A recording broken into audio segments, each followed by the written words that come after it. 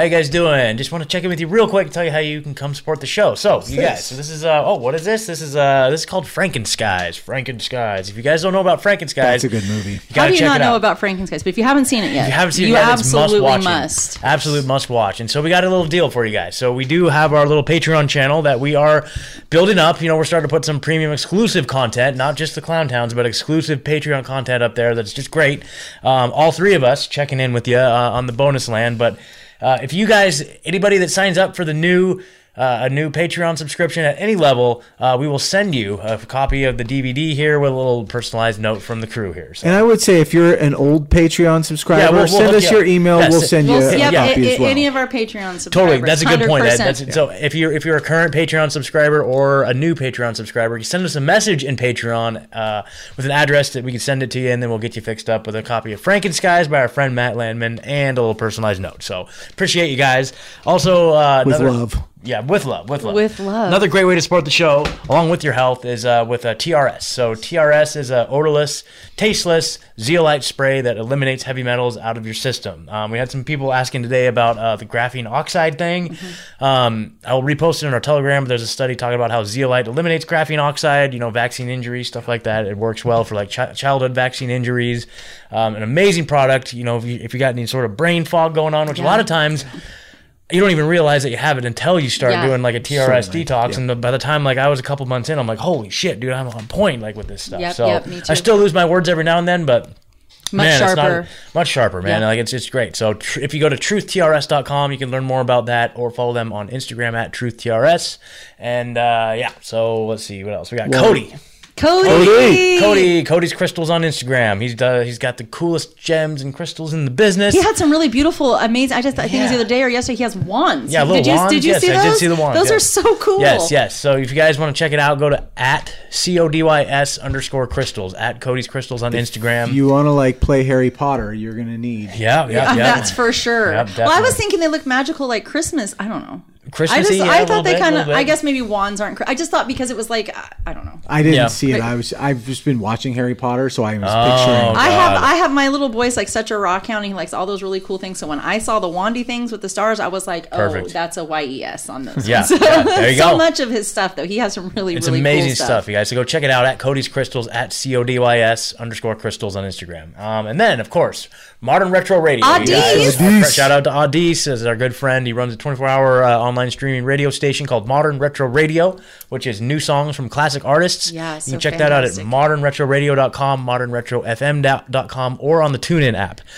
He's a friend of the show. He supports. We really enjoy him. He's such a cool human. Yeah. Love shout out to Adis, and I just love what he's doing over there. He's got a really cool thing going. So you guys go support him. Let's see what else. So like, share, and subscribe. You guys 5-star reviews, but also check out this great shirt. Look at what we do. This is an exclusive. This is exclusive. That's not for sale yet. We're moving in that direction. This is a preview of what's to come. If somebody writes us and they're like, "Hey, that she was wearing, I want it," we can hook them up. But we're going to streamline it soon. Yes, exactly. We're not streamlining. We got a new line of embroidered shirts coming soon. But for right now, we can get the first generation Truezilla t-shirts at all of our cool logos, all of the sayings. Truezilla.org/shirts. You got the standard Truthzilla podcast logo. We got the Fauci gave us all AIDS shirt. You got all that good stuff. Crisis actor. I love the Crisis Actor. You cannot inject health. Yeah. So go to truthzilla.org/shirts to check out all that. And I think that's it. Enjoy the show.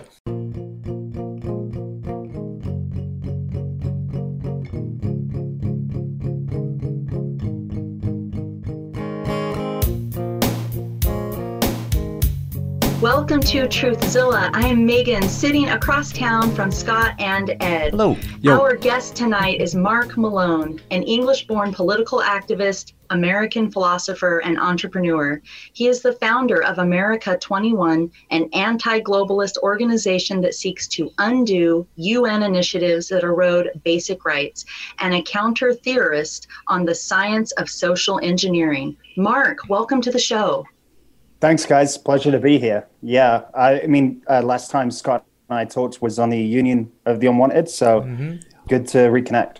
Yeah, absolutely, man. Thank you. I really, so I've been listening to some of your interviews and digging into your work, and it's just, so this is the most important work going on right now. You know what I mean? And it's 100%. Kind of a very, like this whole Agenda 21 thing, it's a very interesting thing because this is just like, I still think that, when you say Agenda 21 to somebody on the streets, they're going to be like, oh, that's like chemtrails and fluoride in the water. Like it still kind of falls in that category. When I first started looking into it, I kind of had that connotation myself. And so when you really start to unpack it and you look at it and you look at some of these agendas and some of the sustainable development goals, and that's another thing too, is that they water it down with all this flowery language, like sustainable development, that sounds awesome. Equity, that sounds amazing, right? But it's just like, okay, but once you start to break it down and understand and you see the implications of it, it's very frightening. So, we've done some episodes in the past covering Agenda 21 specifically, and ties to agenda and how that's kind of evolved into the whole 2030 thing.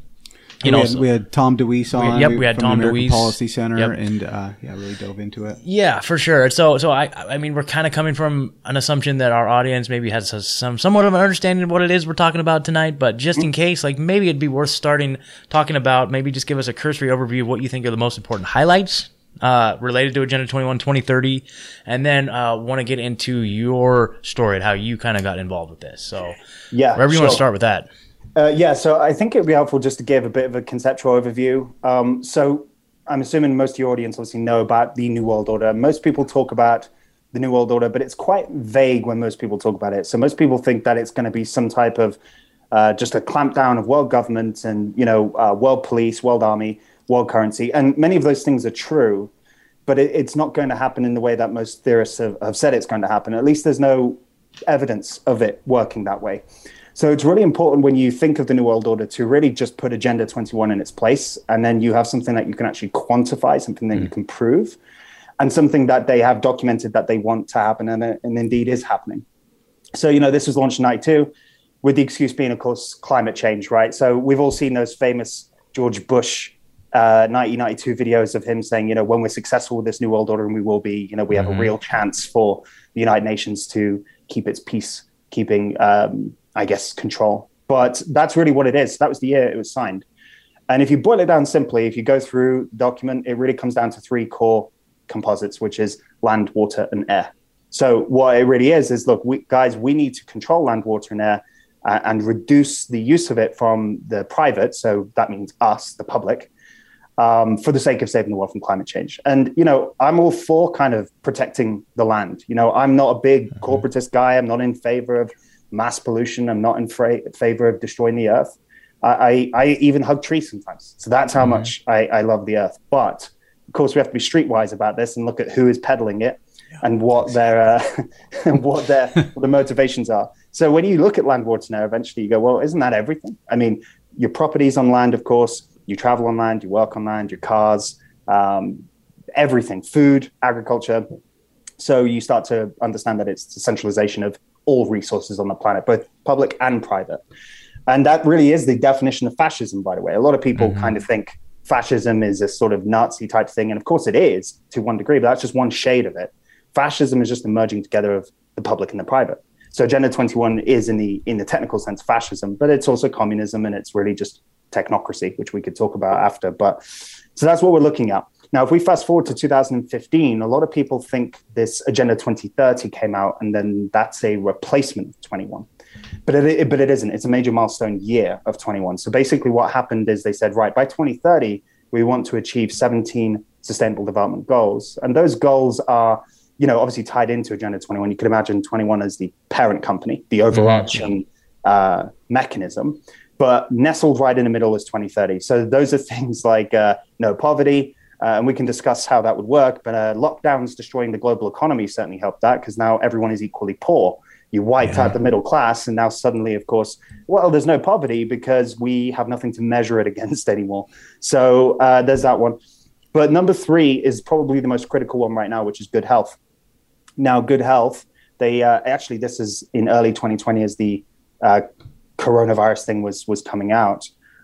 They lined up an entire decade of immunization schedule. Now, so basically what good health number 3 in the Sustainable Development Goals means is compulsory vaccination, amongst many other things, right? So when the lockdowns, when the whole kind of global takeover began to happen in March 2020, I caught onto it pretty early because I have experience in data science and stuff, and we can talk about that too. But really, it was just I was seeing Agenda 2030 becoming manifest. And I was like, oh, that's interesting.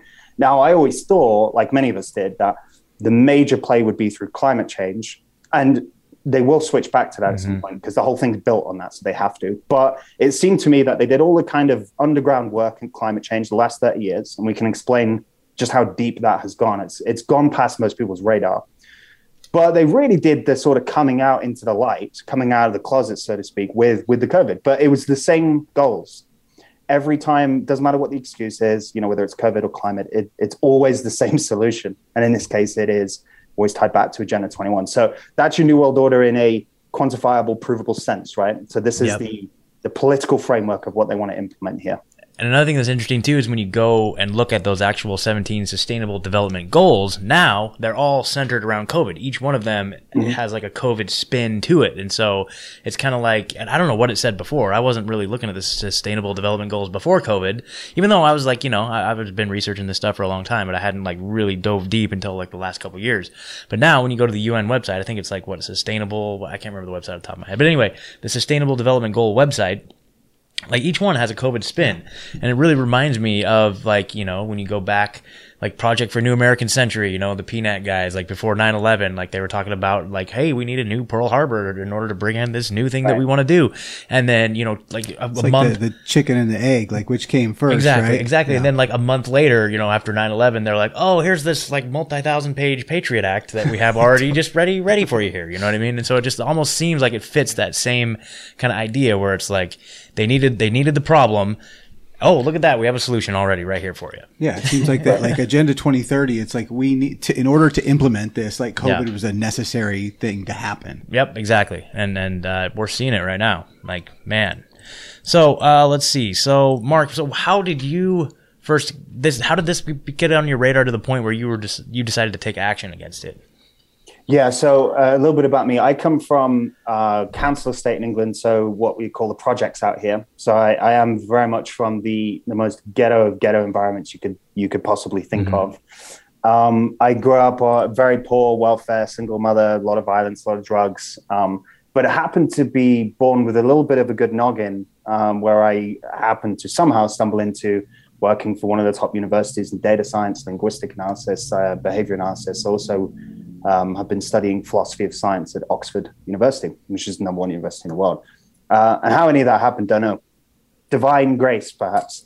So I kind of gathered a lot of these skills, but also managed to retain those street smarts and behavior.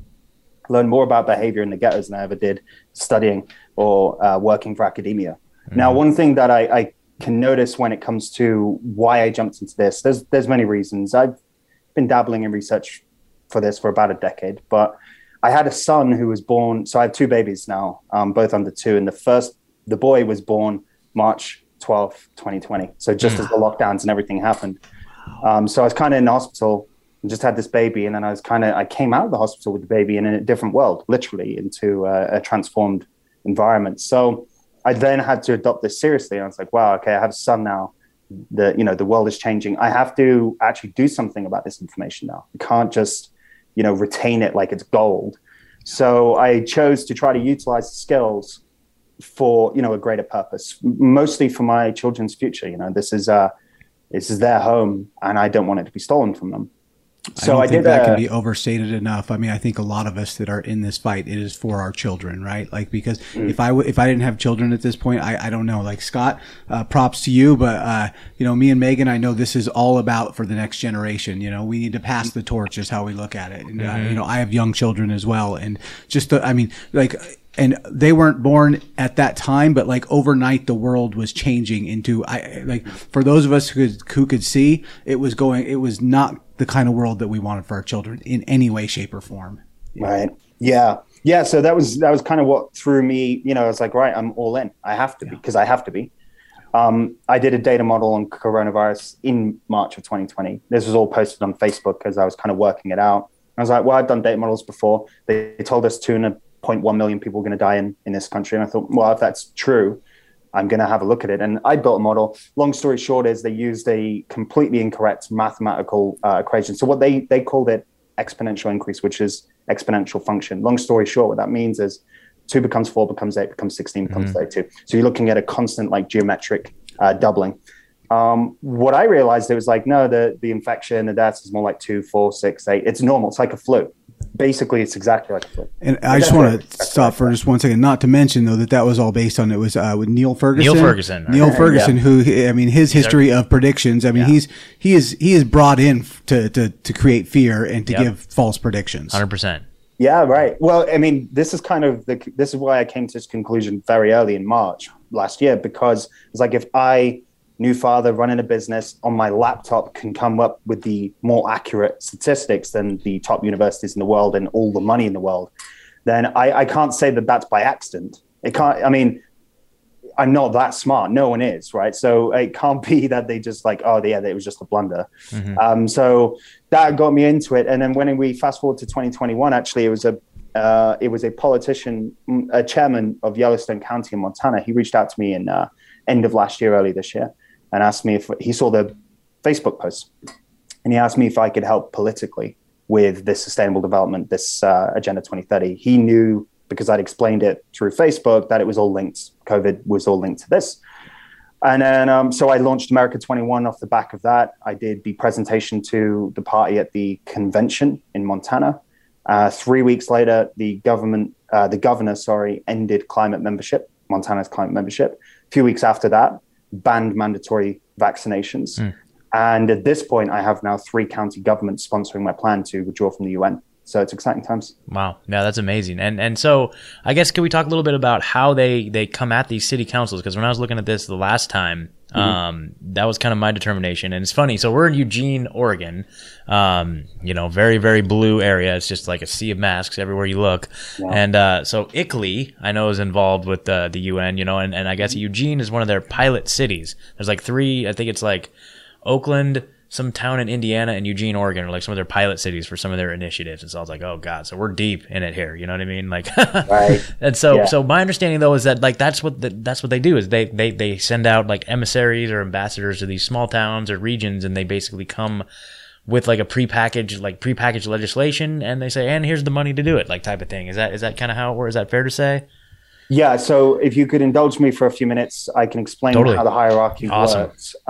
So one thing that I tried to bring to the table when I was launching this, when I was speaking, I was like, okay, I'm invited to a GOP convention, so I have to be serious. As much as I'd love to quote David Icke or Alex Jones, I'm not going to. So everything has to be to the T. So I use only all their own literature, only their own resources, their own citations, and build a presentation around that. So one thing that I wanted to add that I've never seen done before by anyone in this movement is the exact hierarchy of how this is implemented. Because if the county governments who are now backing me want to remove it, they need to understand exactly what is happening and how. So it begins, let's just say it really begins with Rockefeller, but let's just say the United Nations for now. So you have that at the top. Then you have the United Nations Convention for Climate Change. So this would be where they get the Bill Gateses and all these types of people. So conference, and they say, right, this is how we want to combat climate change. Below that, you have the IPCC, which is the Intergovernmental Panel on Climate Change. This is where you have Biden, Boris Johnson, people like that will come in and they'll say, all right, how can we create legislation out of this?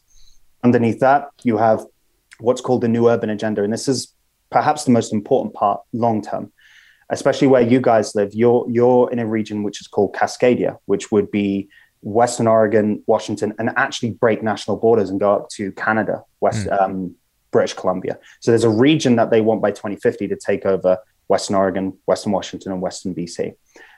So New Urban Agenda basically draws up this regionalization map of the world, and says, okay, so long story short would be London will be a city-state. SoCal, there's no California anymore. SoCal is a city-state, NorCal is a city-state, Cascadia, 3 states merged into one, is now a city-state.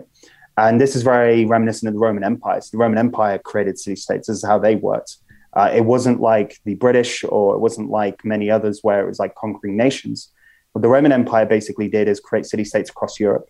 So people identified with the city they lived in as their state, in a similar way to how you would if you're from Arizona or Oregon. So they're kind of recreating that globally. So this UN would essentially control these regions globally. So you go from UN to city-state region. Very Hunger Games style, like districts, unfortunately. Or Judge Dredd would be cooler, but I don't think we're getting any Judge Dredds out of this one. So So they're New Urban Agenda. Then we get to United Cities and Local Governments. These are the NGOs that work with ICLEI, for example. ICLEI and UCLG basically go to these mayors and councils at major cities across the world, and give them donations, give them money, give them support, train them, coerce them into adopting this policy from top to bottom.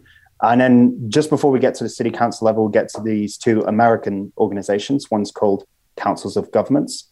One is called Metropolitan Planning Organizations. So council governments basically go to your city council and your mayor and say, look, if you want federal funds that we have, we get the federal funds from the Federal Highway Commission and from the Department of Homeland Security.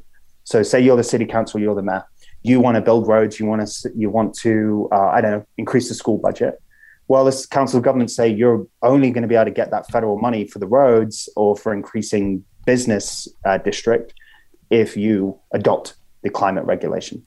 So therefore, you're now forced to adopt that to get the money. And the metropolitan planning organizations basically do the same for private business. They'll say, look, you want to operate in our town, you have to go by these stringent rules. And then finally, at the bottom, we have your city council, which now will take all of this, all the way from top to bottom and implement it into 2030 legislation. So if you go to every major city across America, they will have 2030 legislation implemented. In Montana, it's in Missoula. In Arizona here, we have it in pretty much every city in the state. And it's a very kind of conservative, libertarian state, but yet it's implemented everywhere. So what happens when we reach that 2030 deadline is your city is now kind of passed its jurisdiction over to global governance and is no longer really operating as a part of DC anymore.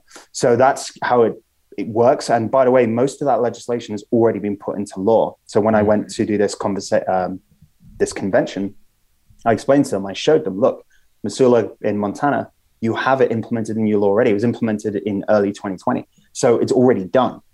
Now the time just ticks down. There's nothing, they're not trying to do it. It's already done. And that's the case in most major cities across the world. So we unfortunately kind of passed the boat of stopping it. Now we have to repeal. Now we have to take it back. Absolutely. And that kind of reminds me of the notion that, we're all sitting around talking about the New World Order or the one world government, right? Like I picture like this guy sitting on a big throne somewhere, you know what I mean? And he's the one ruler of this government with like a council, like a round table sitting around him. And like the whole world, now the map is just all the continents are just the same color, it's just the same color. And, that's the New World Government, right? But it's fair to say that it's already in place because you talk about global governance. And that's a big difference. And so can we break down the difference between global government, like the way we all picture it, and global governance? Yeah, that's really one of the most important distinctions because this is how it's bypassed most of us. So we kind of thought DC or Westminster or Brussels, actually with Brussels, with the EU, it kind of does do this, but with sovereign nations, it's different. So we kind of thought, it would be passed down and then they would kind of end the nation. And suddenly now someone in the center of the world would control it. But really what it is governance means that it doesn't have to be elected, nor does it have to be via legislation. Now, I know we just talked about legislation, but what that legislation basically is just to restrict you from doing anything. Carbon neutral, so no cars, no private business, no airplane travel, no agriculture, basically it's your life over the last 2 years, just for this time a different excuse and permanent. But it's the same thing. So all the legislation is to restrict you from doing everything. It isn't to take the power into the city council at all. In fact, it's given to corporate stakeholders and it's given to these NGOs, UN NGOs. So what you basically have is not a world government, but you have World Economic Forum types controlling it. So corporate types alongside, New Urban Agenda and these NGOs. And at the local level, it's the exact same structure, top bottom. So in the county in Montana, we have also corporate stakeholders with the NGOs, right? So in this sense, ICLEI and Northwestern Energy, the energy company, they now control essentially the future of that state, of that region. So they essentially wiped the government out of it completely. And I think this is where a lot of us, and I've been historically very libertarian, but I think this is where a lot of us have been tricked because what we haven't really seen is that, no, they were never really going for more government. What they were doing is just using that to restrict us. And actually, they want to give it away to corporate stakeholders completely. So that's why it's governance and not governments. There will really be no government. We won't have any elected politicians, and that's what the technocracy is. That's what technocracy is. It's the merging together of politics, medicine, business, education, agriculture. But it isn't like in a communist sense where you have government like clamping down, because that's kind of what communism is. We're going to come in, we're going to tell you how to run anything. No, in this case, they kind of give that away to these elite groups of stakeholders, and then they do it. Interesting. So I was just kind of take me back to the, what does that legislation look like that's already implemented? That's going to be, we're kind of looking at a countdown to where is that going to be like the carbon tax laws that are going to come through? Have they already passed that legislation? What exactly is the legislation you're speaking of? Like use Montana, for example, what would be here? Yeah. So it's the same pattern everywhere. The reason I'm obviously highlight Montana is because that's kind of where we begun the fight back, but the pattern's the same. So you could apply it to Oregon and Arizona too. It's carbon neutral essentially. Sure. And again, on the surface, you think, man, it's probably not too big deal. Again, until you figure out what that really ties into. And it ties into everything, of course, not just the cars, but how you run a business, how much energy you consume, how much water you consume, the use of livestock, not just the amount, the actual use of livestock completely, the use of travel, right? So suddenly you can't run the kind of business you want. You can't earn the kind of money you want. You can't even use the amount of resources like water. You don't even own the water anymore. You don't even own the food anymore. So carbon neutral is tied into so many other things in the web that the memorandum doesn't show, which is why all this kind of background research is necessary. Because as I kind of highlighted at the convention now, page 350 of the biodiversity assessment report, so the UN's biodiversity assessment report states livestock has to go, travel has to go. So you don't see that in a memorandum, but you do see it in other documents. So it's kind of this mad situation where you have to string together all these different things to get to the core point. And the core point is just what we've experienced over the last 2 years on steroids. Yeah, we're seeing that in Oregon. I think I've heard that this is a thing that they try to do every few years, but there is an initiative they're trying to put on the ballot to eliminate livestock here in Oregon. It's IP number 13. Basically makes it a crime for like animal husbandry would be a crime, and like breeding animals and castrating animals, it would be like a sex crime. It'd be considered a sex crime, basically.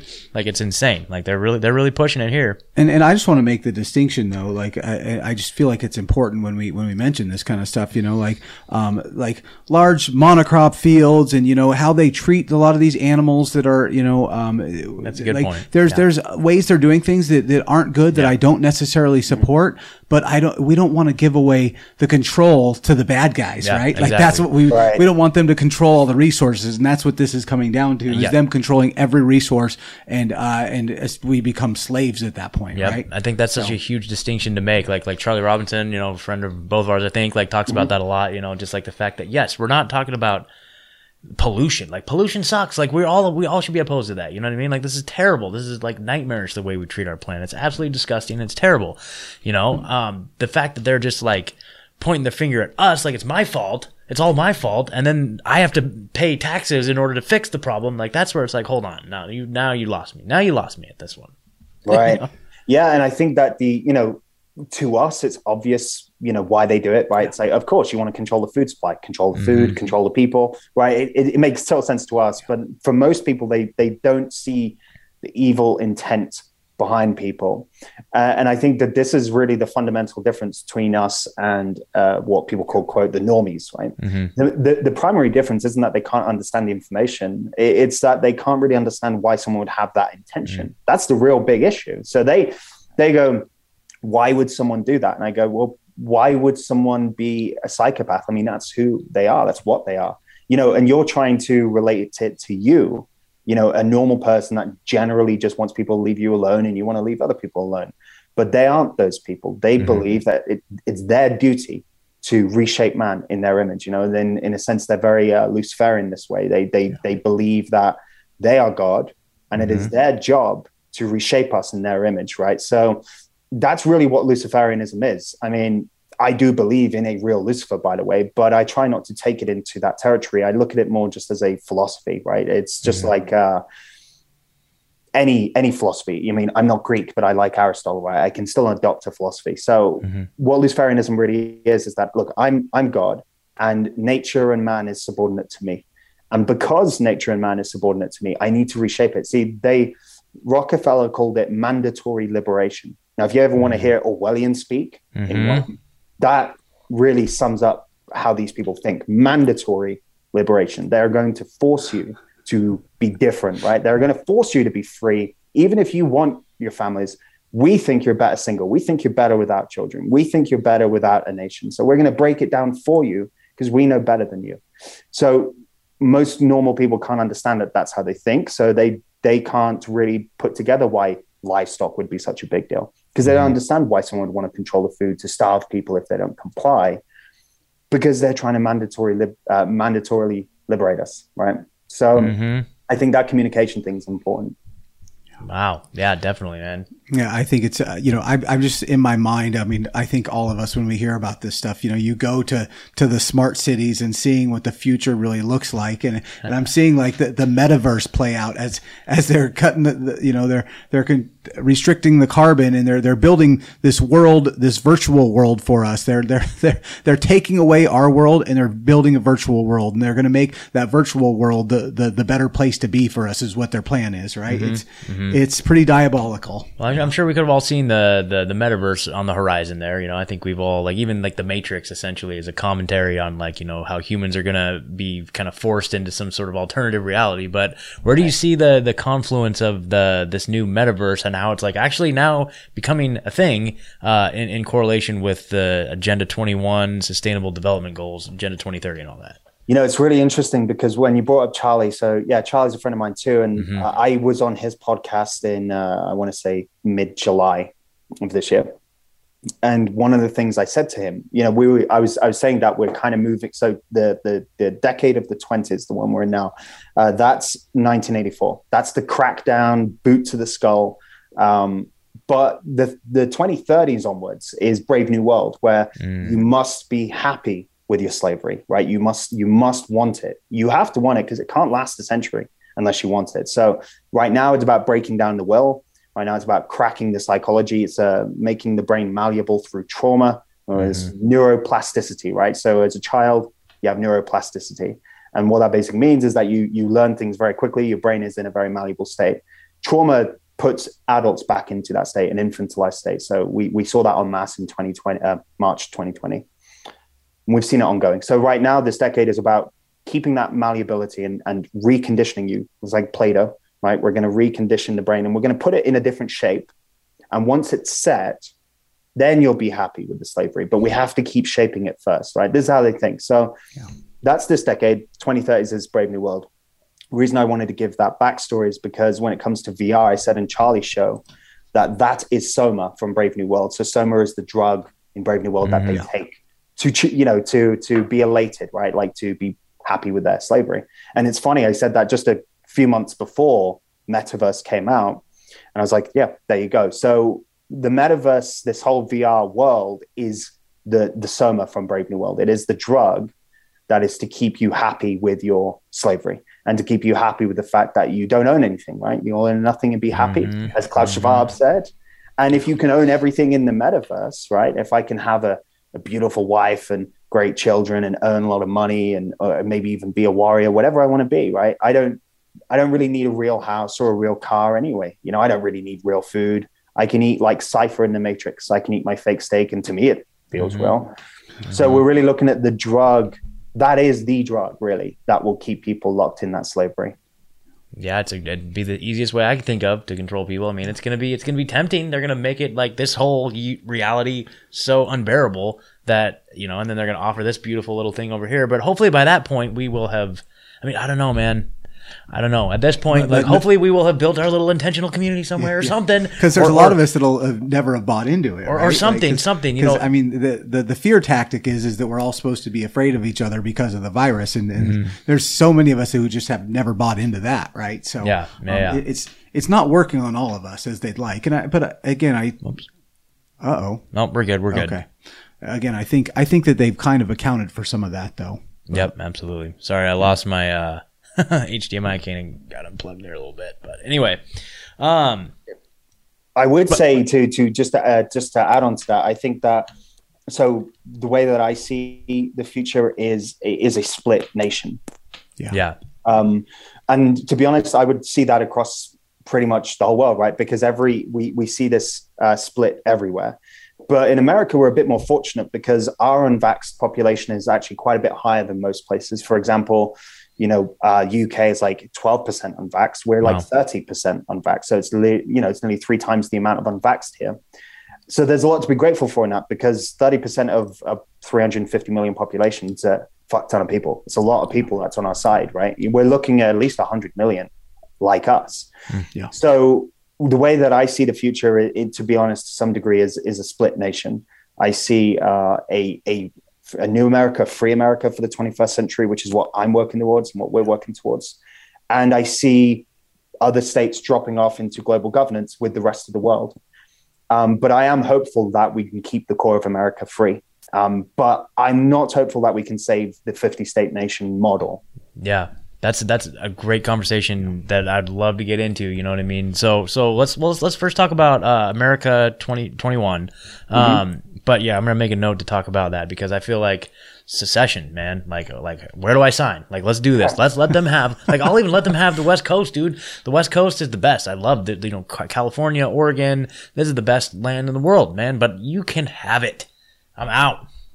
But yeah, so I think that's worth talking about. Freedom is, I suppose, Yes, exactly. But tell us a little bit about America 21.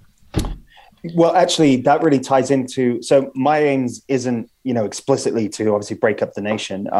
But my aims is to protect a core middle part of the nation. So our job is, okay, so we get this done in Montana, right? We 6 months ago, I didn't even have a Facebook account because it was deleted, let alone, being able to nudge governors on mandates, and more importantly at this point to have county governments back in the plan. So that's just 5 to 6 months of work, right? What I would like to see 4 or 5 years from now is multiple states who have withdrawn from this, right? And then what I see is a free core of America still existing. And then even if, God forbid, the coasts do still get pulled into global governance with the rest of the world, we've rescued a core of the country that is still America, that is still ours, right? That is still constitutional, that has ripped out the tentacles of this demonic global governance system. And we will still be free because we did the work before it came to pass.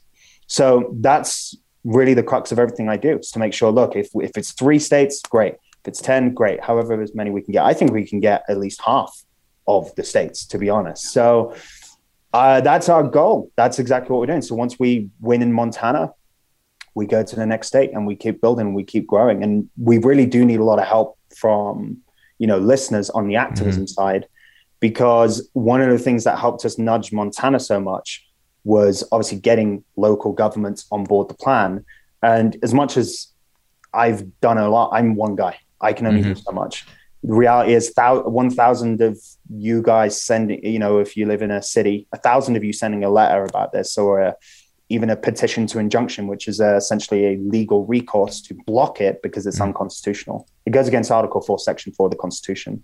So there are a lot of remedies. I have these on the website, by the way, and the local activism PDF, which you can find on clicking the homepage. So I basically need people to start doing this where they live. That's the critical thing that we need to do now. I'm going to keep hitting the state Senate level as much as I can, try to spread this out. But ultimately, you guys know more about where you live than I do. So we need people on the ground. Well, I always say, we support however people are fighting back on all fronts. But, our big thing is we've gotten involved in Freedom Cells. I don't know if you know Derek Bros and that movement, but, essentially the concept behind that is to just, cut your dependence on the government and anything. So when they roll out mandates and things like this, that they can't affect you, and he's all about intentional communities and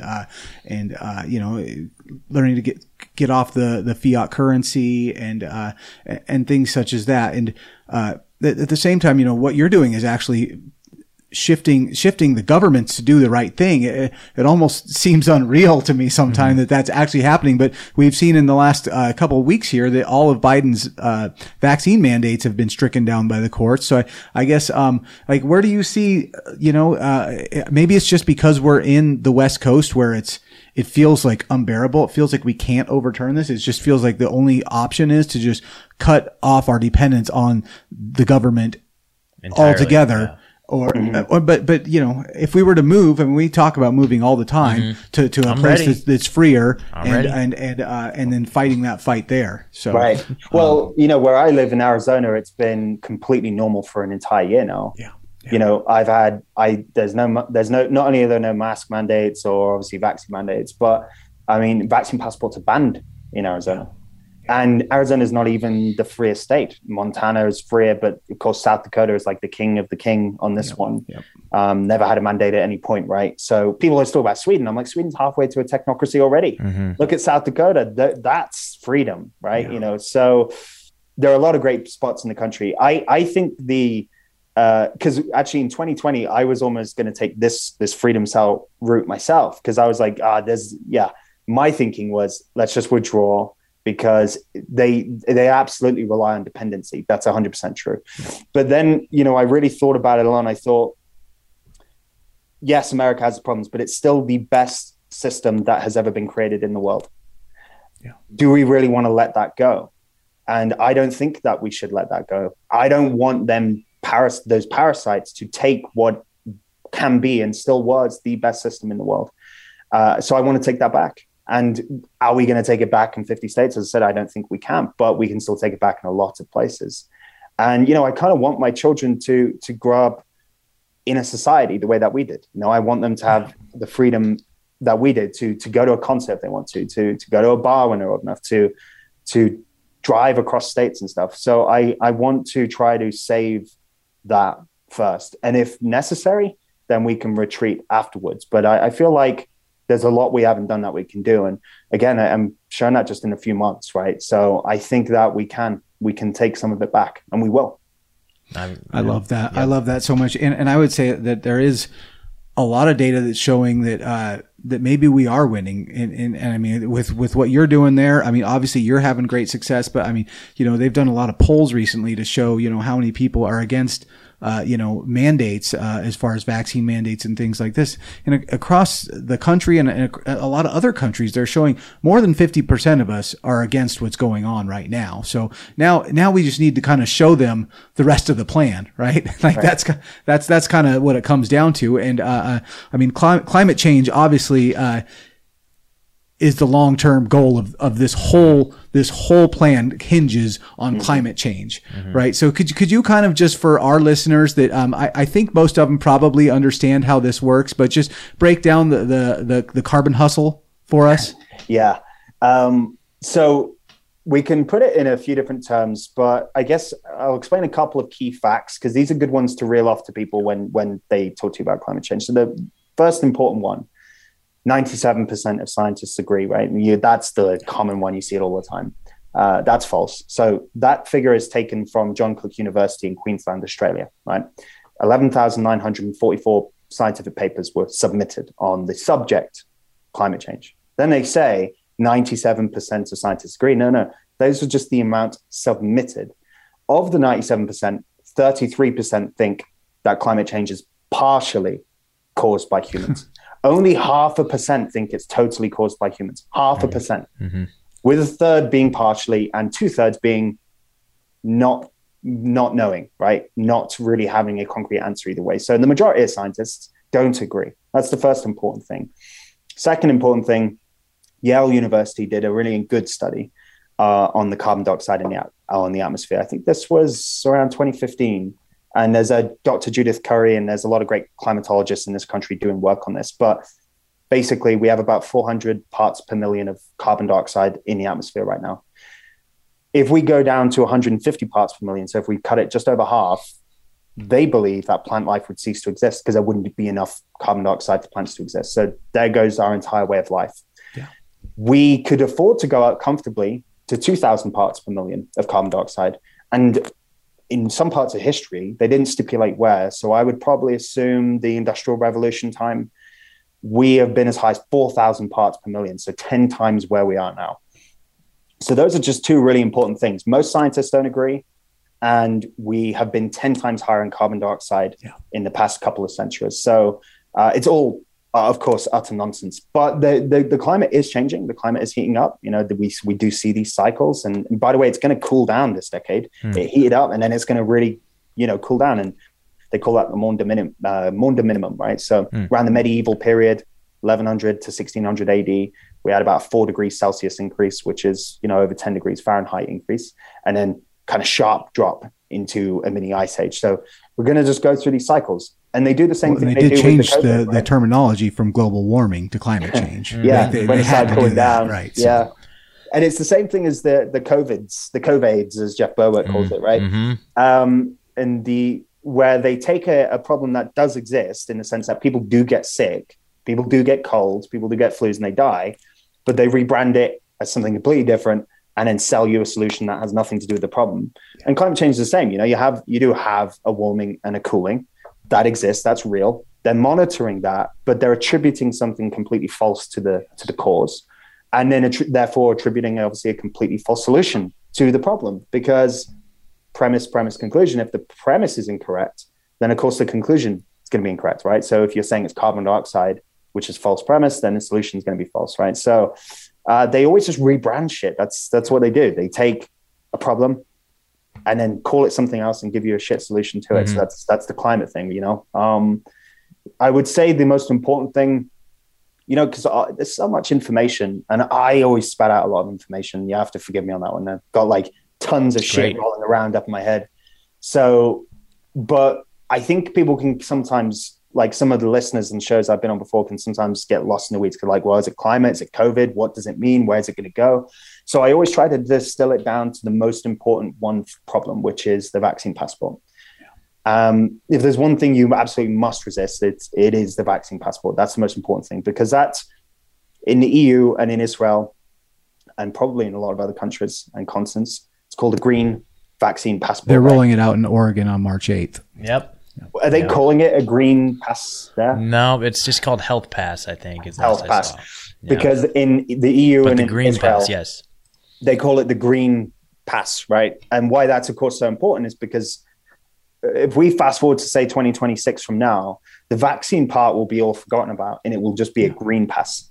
So they're already calling it, of course, the Green Pass. They're already setting people up for that. And why the vaccine passport is obviously so important is because that links to the Green Pass, which of course becomes the social credit system, which is your technocracy locked in forever, right? And the Green Pass is even more concerning than the vaccine pass, because the vaccine pass still has some limits, right? Like you said, you can retreat. All right, I'm not going to go to your stupid shows. I'm not going to go to your stupid supermarkets. The problem with the Green Pass is it goes down to the finest detail, like how many times have you flushed the toilet? How much water are you using, right? How much food are you using? Are you even allowed to grow food? It will encompass everything, every fine detail.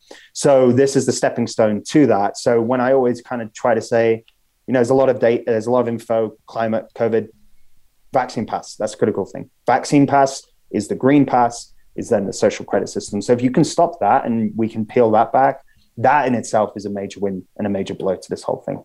You'd think that these climate activists, if they really wanted to, maximize their efforts, they would try to prevent volcanoes from exploding, because a single volcanic eruption puts out more carbon than like all human life combined times 1,000,000 or something like that. So like I think stop marching the streets and make sure that these volcanoes do not explode. That's and why don't we just stop killing people that invent cars that run on water? Yeah, right? Exactly. If we could just leave those scientists around, that'd be great. Yeah. Right. Or maybe stop bombing Syria so much. That would save a lot of carbon, wouldn't it? Please, maybe one of these kids in Syria might have come, grow up and reinvent or re-expose the world to free energy, man. Like, come on. I mean, it's crazy to watch these like BLM types. And I'm definitely not a fan of the police force by any stretch. But I will say this, right? These people pretend to care about some guy who died, and I'm like, you're supporting people that murdered 500,000 Syrians, and you expect me to believe that you care about brown people? Yeah, and that's just one of the many atrocities happening right now. I know, it's Don't insane. Even get me started. And the climate thing, of course, ties into this, because like you're supporting a multi-trillion-dollar carbon army, and you'd want me to stop eating beef? Yeah. Like, what the fuck? Yeah. Like, no, these people are just maniacal. They're just demented. Like, did you see the one speech that one guy, I can't remember his name, but he was talking about how he feels very legitimately like this is his like proposal that we need to genetically engineer humans to be about half the size that they are, because that will reduce the amount of energy needed to transport and also the amount of food consumption. Like, so we just need to engineer humans to be like teeny little people. It'd be perfect solution. in front of a big like World Economic Forum type group of people. Like, this is our idea. But what do you got, Megan? Not heard that. And I was just gonna say I had to sit up for that one. I had not heard that. He really said that. Matthew's paper really was about what we might want to do to make ourselves, how we might ethically edit ourselves for climate change, for example. So I'm really curious to hear where you take. Possibly we can use human engineering to make it the case that we're intolerant to certain kinds of meat, to certain kinds of bovine proteins. And there's actually analogs of this in life. There's this thing called the Lone Star tick, where if it bites you, you'll become allergic to meat. I can sort of describe the mechanism. So that's something that we can do through human engineering. We can kind of possibly address really big world problems through human engineering. Another example is, you go first. Yeah. And another example is sort of, and here I'll go first, right? You'll see that I'm the smallest person here, right? And Amy's the smallest person. So it turns out that the larger you are, think of the lifetime sort of greenhouse gas emissions that are required to sort of, the energy that's required to transport larger people rather than smaller people. Right, but if we're smaller, just by 15 centimeters, right? That's a mass. I did the math, and it's about mass reduction of 25%, which is huge. And 100 years ago, we're all on the average smaller, exactly about 15 centimeters smaller, right? So think of just the lifetime greenhouse gas emissions if we had smaller children. Right, and so that's something that we could do through some sort of human. Could we, setting aside, should we? Making the genes be smaller so we consume less and we travel lighter. Yep, exactly. That's it. That's. Wow. I heard something new today. Yep, wow. That's what we're up against, Megan. So, all right. Mark, I want to ask, just to follow up, obviously we've talked a lot about, Agenda 21, Agenda 2030, and, how does the World Economic Forum fit into this, and, the Great Reset, the Great Narrative, everything that's going on? Like, how are they related to United Nations? Yeah. Are they in competition, or are they working together, or how's that?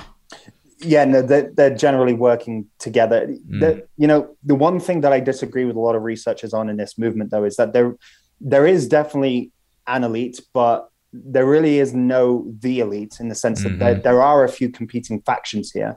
Yeah. You can see this with Trump. So Trump is very much backed by Israeli elites, but very much disliked by UN, WEF, EU elites. So you even see some friction there, but they're both elites. They're both kind of vying for the New World Order, but different versions of that New World Order. One more controlled by Israel, one more controlled by, say, the UN, the EU. But nonetheless, when it comes to the World Economic Forum and the United Nations, they're pretty much in lockstep. The Great Reset is essentially, it's better to think of the World Economic Forum as a think tank, because that's basically what it is, right? Sure. So the institution itself doesn't really have any power. What has power is Klaus Schwab himself, of course, Elon Musk, Jeff Bezos. The people that attend there, they will be stakeholders in the system, but not the organization itself. The organization is just a meeting up. You could think of it that way. It certainly puts out propaganda and all those things, but it doesn't really have any power in a sense. The people do, though. Klaus does, right? So in this sense, the Great Reset is just an ideology. The way that I always try to break this down for people is the Great Reset is Agenda 21, and it is Agenda 2030, and it is the New World Order. It's the same thing, but you're looking at different layers of analysis. So the Great Reset is an ideology like capitalism. Right? There's no capitalist system. Capitalism is an idea, right? And that idea is free exchange, free trade, right? Well, the Great Reset's similar. It's not a legislation. There's no Great Reset 2030, which is why I don't focus on it. And I've said this in interviews before, where I said the reason that we shouldn't focus on it is because you're fighting an idea, you're fighting a phantom. And there's nothing tangible for us to attack there, where there is with 2030 and Agenda 21. But you're attacking the same structure. It doesn't matter. So Great Reset's like a narrative. It's like a capitalism. It's an idea. 21, of course, is the fundamental political foundation, and 2030 being the major mark of that foundation. So they're all the same, different layers of the same thing. Unless we can take Klaus Schwab and strip him naked and march him to the town square, like I'd be down with that. That'd be a good way to attack the Great Reset, you know? Yeah, right. Yeah, well, as somebody said in my Telegram group, we're like, oh, we need to hang the Rothschilds. And I was like, well, look, I mean, you're not going to get any arguments from me on these sorts of things, but let's be real. Like, if you to take out Klaus Schwab, he's going to be replaced like that. Right? Exactly. Oh, totally. You know, you can't kill this idea because it's an ideology, right? It's like, oh, I'm going to kill communism. It's like, you can't really, and sure, you could kill Stalin. It's just going to sprout up somewhere. So which is why I take a pragmatic approach. I'm like, I just want to block you guys out. I want to build a wall around technocracy, and I want to keep you guys out. And the first way of doing that, of course, is getting rid of their political power. Once we get rid of their political power through 2030, we then by default regain control over the agriculture, the water, the economics. So there's so much linked to that 2030 legislation, because a lot of people say to me, yeah, but what about when they starve us out and things like that? And I'm like, yeah, I understand that's a real problem, but everything is linked to that legislation. So when you cut that out, suddenly you don't have the agricultural blocks anymore. Suddenly you don't have the fuel blocks anymore. So we get our resources back by default of getting rid of it politically. And then we can, take other steps, like maybe a Nuremberg 2.0 if we want to. Yeah, totally. So one of the things I've heard you talk about that I think is a really good thing to point out for our audience, and we've kind of discussed it a little bit, just, as we see a lot of folks, saying this communist regime that's taking over, but, you're saying that it's more of a technocratic regime. And I want to maybe if you can explain the difference between the two and how you see this as more of a technocracy rather than communist. I wish it was communist, because communist is so much more upfront. You can't, it's like Nazism, like you can't fault them for at least being honest about what they want, like, I mean, I find it despicable, obviously, but at least you're telling me who you are. You tell me what you want. The problem with technocracy is so much more elusive because it's private and public, but it's neither. It's government and governance, but neither. And it's very elusive. But really what you're looking at is if we go back 100 years ago, the idea of technocracy was born by, they say on paper, by a guy called Thorstein Veblen in the 1920s, but we all know it's born from the Rockefellers and those people. Because, John D. Rockefeller and these guys are talking about this stuff long time ago. But on paper, Thorstein Veblen comes up with this idea of technocracy, which is like the merging together of capitalism and communism. You combine the systems together. The way that they saw it, according to their writings 100 years ago, and this is, of course, when those two things were really at odds, right? Communism was a real force in the world. It wasn't just social justice warriors at California University. So they saw it as at least according to their own way of thinking, a peacekeeping mission. If we can combine these two areas, we can create world peace, and we can basically have a system that's run by economics and tech as opposed to by politicians and bureaucrats. And at first, that can sound really tempting, because it's like, well, who would you rather have in power, right? Elon Musk or Joe Biden? Well, Elon Musk is certainly a lot more competent than Joe Biden. So at first, it sounds rational. It makes sense until, of course, you realize that you'd have no say in that institution, that system at all, right? And then suddenly it's better to have this stupid, irrational guy, because at least I have a constitution that can allow me to get about. I can carry a gun. That's all gone when you no longer have access to the halls of power. And I know our access is somewhat awful right now, but it's still better, right? I can still carry a gun. I can still do certain things that I want to do, especially in this middle America region. We're like the freest place in the world right now. So the concern for me, of course, when you read this technocracy writing, you basically come to this conclusion that you're looking at people that want to, of course, merge these public and private together, but want to get rid of politicians, get rid of governments altogether, and control it as, non-governmental organizations and corporate stakeholders together. So you could imagine, let's say if we fast forward to 2030, you'd have Klaus Schwab as, say, a corporate stakeholder on one side, and you would have someone in the UN on the other side, and they now control global affairs, not Biden, Boris Johnson, et cetera. So that's what technocracy is, the merging of all those systems. And it almost seems like they're taking what benefits their agenda the most from all these different ideologies, like Marxist ideologies and from like fascist, practice, so they're cherry picking. And so they're almost like refining, taking what they've learned works in the past and maybe what doesn't work and kind of coming up with this new system. And like talking about refining and learning, the execution of this whole COVID thing, they've been able to learn a lot about just like behavioral psychology and just the way of like just like mass psychosis. Like they've been taking notes this whole time, and like Ed talks about a lot about how they almost know just how far to push it without pushing people over the edge, but it's literally right to the brink. And so they're learning what we're willing to put up with, what we aren't willing to put up with, and they're gonna use that information as it rolls forward to the climate agenda, for example. And I've asked this, we've kind of pondered this question before, but I was wondering if you have any thoughts on this. So as far as the COVID thing goes, they needed something to represent the fact that I am shown fealty to the COVID cult. I am one of the COVID cult members. That's the mask, right? Is there some signal that they're going to be able to roll out that we're going to be able to signify like people who are on board with the climate change thing and people that aren't on board with the climate change thing? Right. Yeah. Some sort of symbol. So I don't know about this. I mean, very possible, right? I would imagine they are going to ramp up climate psyops over the course of the next few years. So 2020 was actually was really the first milestone year of this 21st century plan. Mm-hmm. And of course, we saw how much changed in 2020. The next one is 2025, and then the major one being 2030. So I would expect the next major psyop, by that reasoning, 2025. Right in the middle, because of course the last one was 2020.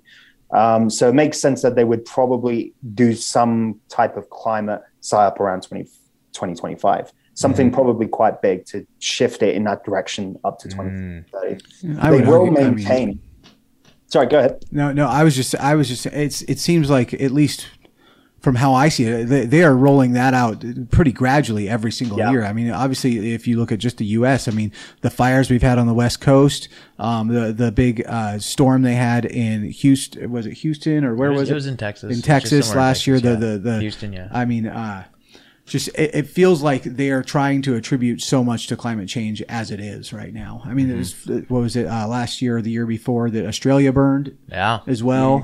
So that was just last year. They're I mean, no, year before. Yeah. I don't know if they need a big event with climate change. Everybody believes it. Everybody buys it. Right. I mean, we're very much the minority on climate change. Yeah, totally. Well, it's interesting because I was speaking to a friend recently and we were talking about this, and I was mentioning that climate change will become the kingmaker again in this narrative as time goes on. And he was like, well, that didn't really work before, right? Because he was saying that in 2019, with Greta Thunberg and stuff, a lot of us kind of laughed at that and how much can change in just a couple of years, Because I kind of thought that was funny too until now. And I'm like, holy shit, they were really serious about that. But I said to him, you've got to bear in mind that people have been changed, right? Like this mass trauma event of the last 2 years has changed people, as we talked about. Brain has now been infantilized in that first 6-week period. It only takes 60 days to recondition someone's behavior. I did a lot of work on this, just looking at general academia. We were looking at how people's behavior changes over certain periods, and 60 days is enough to change someone's behavior, right? So go to the gym for a couple of months. Most of that goes into your subconscious mind at this point, which is 95% of your daily processes, right? So after 60 days, your subconscious mind absorbs most of the data. We're taking in 11 million impressions a second, right? So subconscious mind now is the one that's telling me about the mask, telling me about the vax, telling me about the distancing, telling me about the not going to Christmas dinner. All of the things that we would have done consciously are now done subconsciously. So people are different now. They have been reconditioned. Now you can break that conditioning. There's always a way to reverse these things. But of course, it's difficult to do easily. There's really only two ways around it. The first and easiest way is another trauma event. It's the easiest way to re-crack people back open because, as I said, it's kind of like Play-Doh. Now they have been reformatted and they're kind of hardening up again in this new condition. So for people to have a big sea change, they would have to have another trauma to put them back in that malleable state of neuroplasticity so we can change them back to being normal human beings. And I would predict that will happen with a lot of people when partly when their families start dying of this injection, but in particular with children. I think if you see a child die of this, that's the kind of trauma that will start to put people back on the path where they can be reconditioned to being a normal human.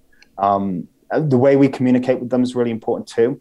We almost have to, we talked about this on Union of the Unwanted a bit, but I was trying to say to the group that you have to talk subversively, indirect suggestion. And so what I try to do is, one way to break people out of cult-like thinking is to tell stories that are about you that they can relate to, that they can identify with. Sure. So one example you could use is something important politically that you used to buy into. You could say, look, I used to be a really big Trump guy. I thought he was going to save America. I really invested a lot in it. I even discarded friends for it, but I was wrong. I mean, he sold me out on the vaccine. He sold me out on not really stopping Syrian wars. He sold me out on, Operation Warp Speed being the most important one, the lockdowns. Assange. I was wrong. And just let them live in that space with you, right? That you're basically admitting that you've committed to a political idea before really heavily, and it's okay to be wrong. And you're creating this indirect suggestion, this space where they can start to live in that space themselves. It's not manipulation if you're telling the truth. I always say this to people because one person said, yeah, it's manipulative. I'm like, no, it's not. If it's true, it isn't. Don't lie. Obviously, don't make shit up. Tell the truth. We've all invested in things we shouldn't have invested in. So I'm sure you have a story. So that's one way of doing it, right? And there are other ways too. Most important one is to lead by example. Most important, because often I have a lot of friends who took the devil's ticket and went down the vax path, and most people I know, and they check in with me a lot, and they've gotten weaker and weaker and weaker emotionally. Their emotional fortitude has been worked away. They're more depressed than ever, more anxious than ever. And they check in on me and they're like, how are you doing? I'm like, fucking great. I'm loving it.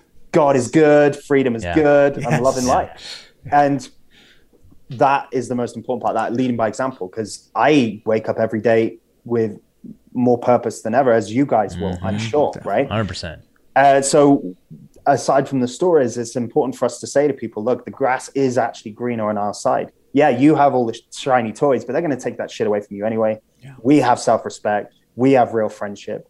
We have God. We have freedom. We have community. And sucks to be you, but you're welcome to join us. We want you to join us at any time you want. And that's really important for them to know, that we want them to join us, no matter how deep they went into it, no matter how much they invested. They are welcome on our team. And I think those two approaches are the two I'd advise people, but they can make a big difference. That's awesome. I love that. I mean, that is the greatest message ever. Totally. I almost kind of want to just leave it there, because that's how I feel too. I mean, I feel like since COVID has happened and we started a podcast, I mean, I've often said we are living our best life. Right? Yeah, dude, for sure. I mean, we are living in our truth and just walking forward with purpose, and it's been such a wonderful journey. But yeah, and I think a mass awakening is happening. It really is. Just in, like you said, the last week or two, man. Like I feel like just having like McCullough on Joe Rogan. That was a huge win for us. You know what I mean? Like it's going to reach a lot of people that maybe just weren't reachable before.